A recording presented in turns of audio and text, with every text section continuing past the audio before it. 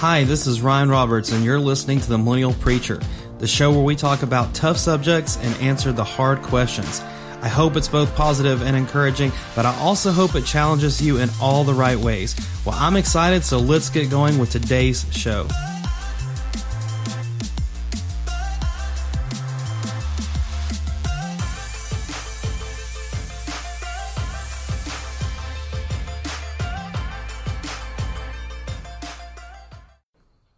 Hello, everyone, and welcome to another episode of the Millennial Preacher Podcast. I'm Ryan Roberts. I don't know if this is your first time joining us or maybe you're a longtime listener. I want to say thank you so much for joining me today. And today I'm talking about a controversial issue. So when we started the Millennial Preacher Podcast, we decided we were going to talk about some of the hard things that maybe is difficult to talk about in the church world, in the Christendom of things, or maybe it's just something that we try to avoid, or maybe there's some really bad teaching out there.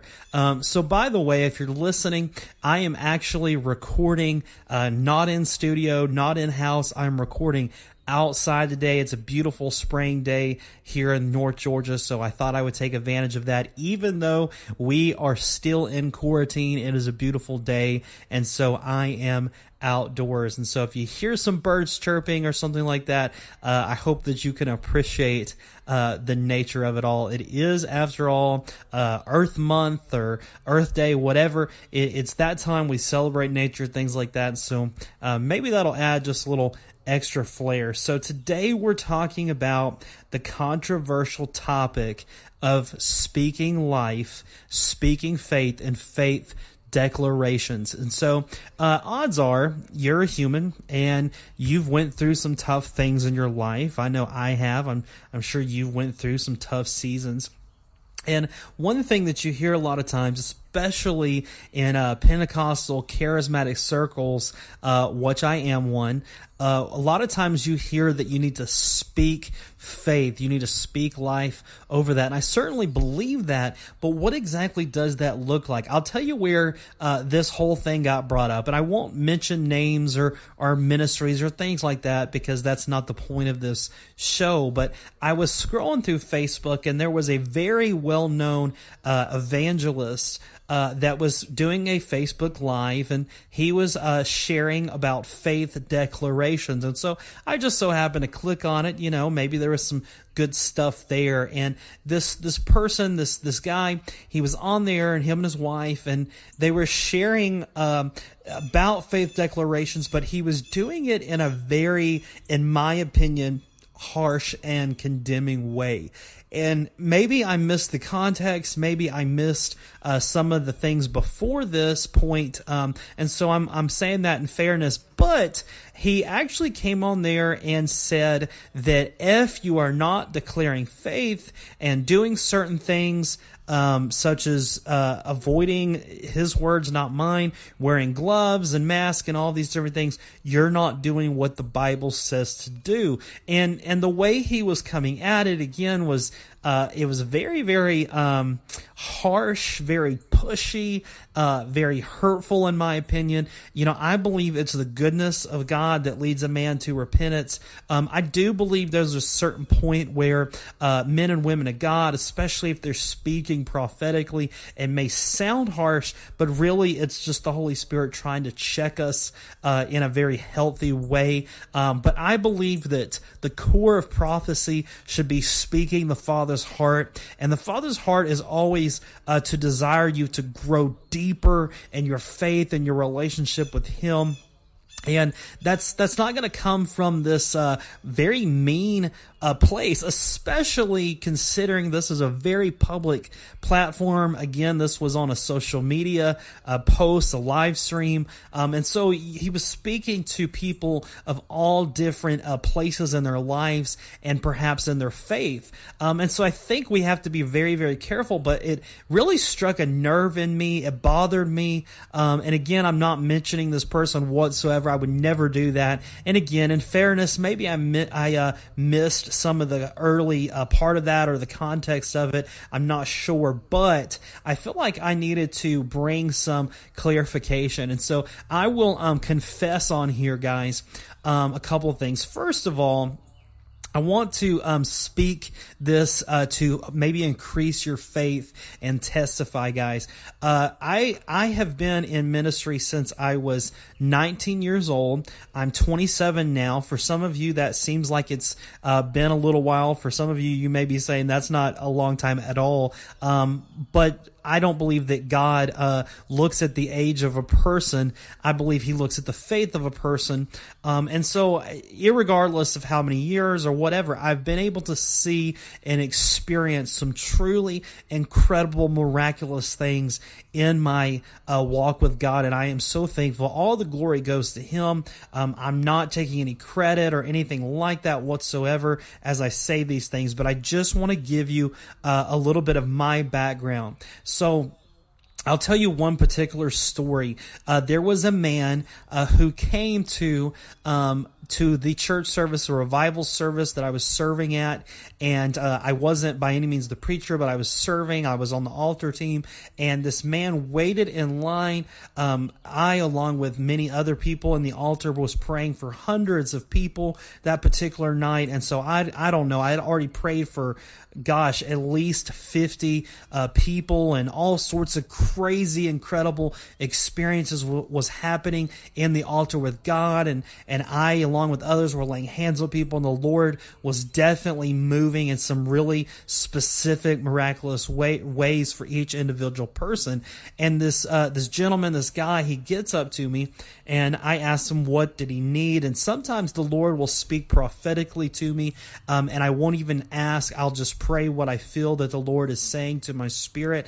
But then in this case, I asked, and he told me he needed a healing, and he grabbed the bottom part of his chest above his belly, and he had this protruding ulcer that was literally poking out through his skin. It was very big, very bulging. He had to be in tremendous pain. He did not want surgery. This was a big burly guy. Okay, he was obviously a tough guy.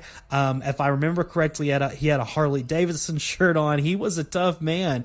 And immediately I laid my hands on him, and I began to hear the voice of the Lord say some very specific things. As they say in the Christian world, I began to, quote unquote, read his mail. The Lord was exposing some hurts and some things from his past. And so the Lord allowed me to expose those things to him so that those things would be taken care of. This man began to basically melt in the floor. I mean, he was just a puddle of tears, crying, snobbing everywhere. And then I laid my hands over the bulging hernia, and you could feel it begin to dissolve. And after I got done praying over him, he didn't fall on the floor, anything like that. As soon as I got done, he began screaming at the top of his lungs, "Praise God, I'm healed." The man basically ran out of the building. And so I wasn't sure, what was going to happen. I wasn't sure if I was ever going to see this man again. And it was months later, he came back to a revival service. I was serving again that night. He waited in line, and he got up to me, and I didn't recognize him at first, but he told me that that was him, and that he had been miraculously healed, and that he went and got proof and clarity from the doctors. And so that's one thing I want to say. If you're someone who is praying over somebody to be healed for something miraculous, or you're someone that's receiving, guys, we're not against doctors or medical science by any means. Go to the doctor. Get proof, so to speak, of your healing. That's a testimony. Share that with the medical staff, but it also dignifies and shows of the healing power of God. And so this man did that. That's just one story of things that the Lord has allowed me to experience in my ministry. And the Lord works very specifically with my ministry in the realm of healing. especially what we call creative miracles. A creative miracle is something that happens instantaneously. It's like that hernia dissolving, or it's when the blind eyes open. It's something that happens right there before your eyes. You can physically see it. There's evidence of it right then and there. And then there's this other type of healing, where in the Bible it's found when they were said that they were healed as they went, as they left and went to do what they were told to do by the man of God. They were healed, and so it happened over a period of time. Both are equally miraculous. Both are straight from God. We don't give credit to a man or a woman, a prophet, an evangelist, a pastor, a preacher, any of those things. We give credit to God. But I share that with you to let you know my context. I've been very, very blessed that I've gotten to experience many creative miracles in my ministry. I've literally felt muscles and tendons and ligaments grow and shift and move, and I've seen these things. Now, has it happened every single time I've prayed for someone or laid hands on someone? Absolutely not. I will tell you that it has not happened every single time, but I always lean on the side of faith and God's absolute best, which is a total and complete healing. But here's where the confession comes in. When it comes to myself, my own health, and my own issues, things that has happened to me in my life, because I'm a human, and so I've experienced sickness, I've experienced those things. It is hard for me to receive. It is very hard for me to receive when someone is praying over me or for me, or when I'm even trying to pray over myself, even when I'm taking communion, which I'll talk about more later. But when these things happen, it's very hard for me to receive.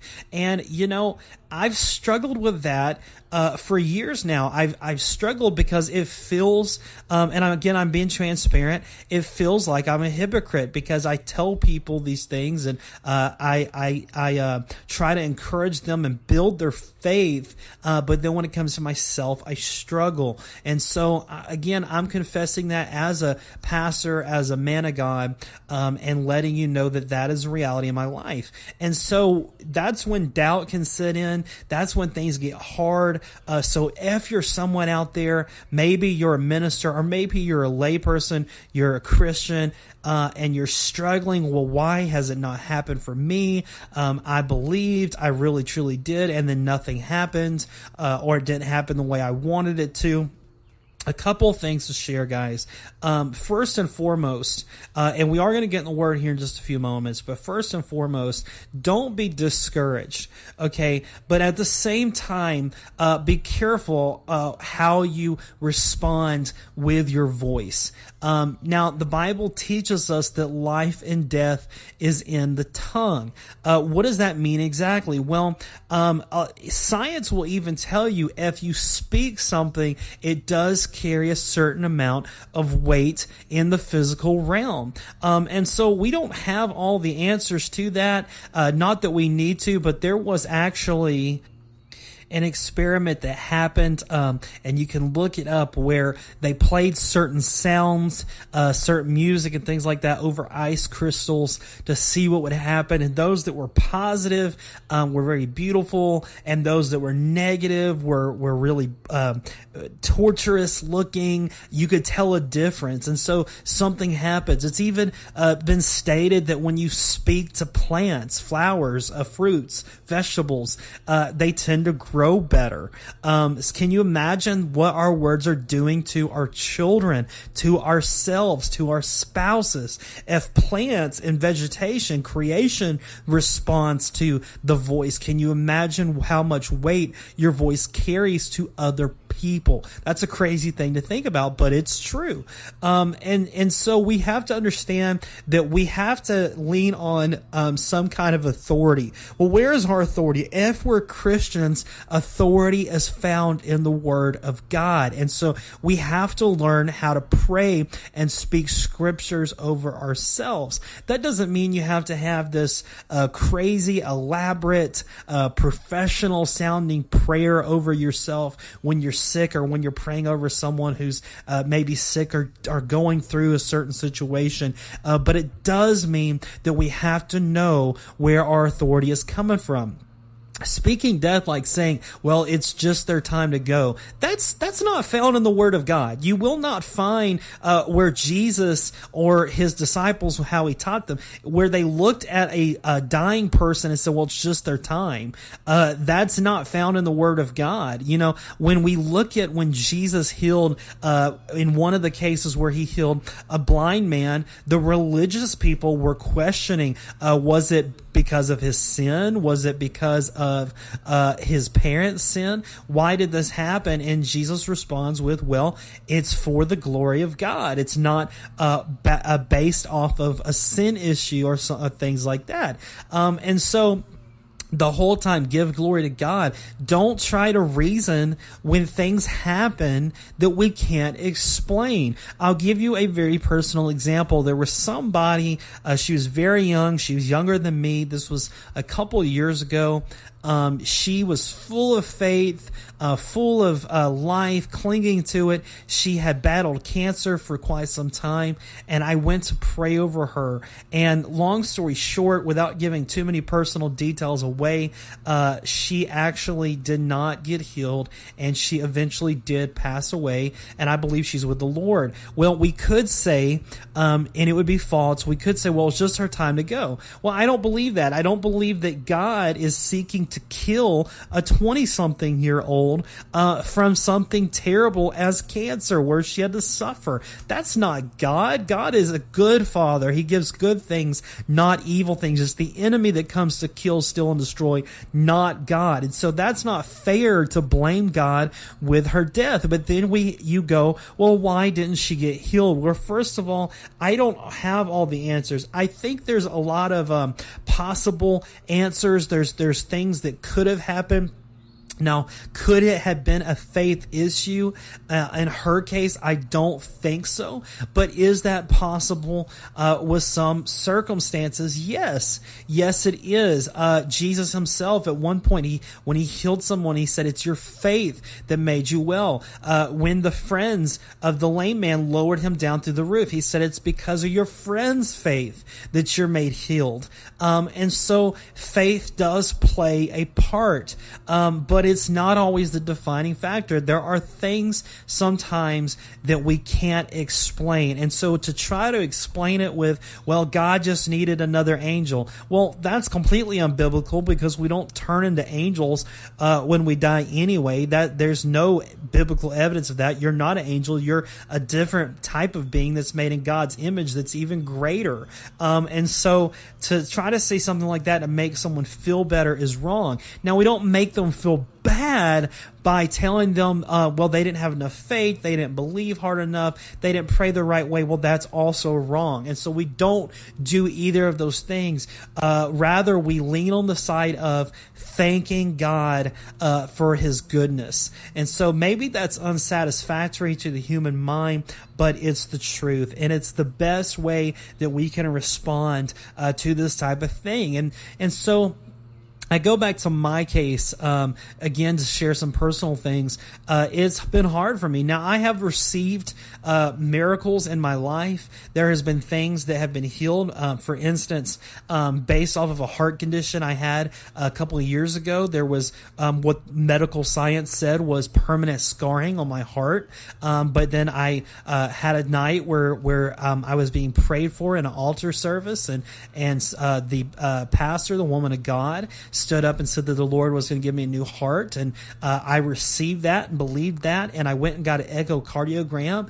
And to the amazement of the technician, the scars were gone. They could not find the scars anymore. And so I'm not saying I've never received these things, but it's often difficult for me to receive. And I think that perhaps part of the reason why is I so want to see others receive. And so it's hard for me to receive for myself. It feels selfish, but I'll just go ahead and speak, and I'm speaking to myself here as well. That's not God. That's not biblical. God says that we are his children, and we are made royalty through Jesus Christ. And so we're promised healing. We're promised health. We're promised a long life. We're promised prosperity. And when I say prosperity, I'm not just sitting here talking about finances and things like that. I'm talking about all different kinds of prosperity, spiritual prosperity, emotional prosperity and well-being, things like that. And so we're promised that. I want to share a couple of scriptures here with you that will prove the point to you. So Proverbs 18:21 is where it says, "Death and life are in the power of the tongue. Those who love it will eats its fruits." And then in Ephesians 4:29, it says, "Let no corrupting talk come out of your mouths, but only such as good for building up as fits the occasion. That is, may give grace to those who hear." Proverbs 13:3 tells us whoever guards his mouth preserves his life. He who opens wide his lips comes to ruin.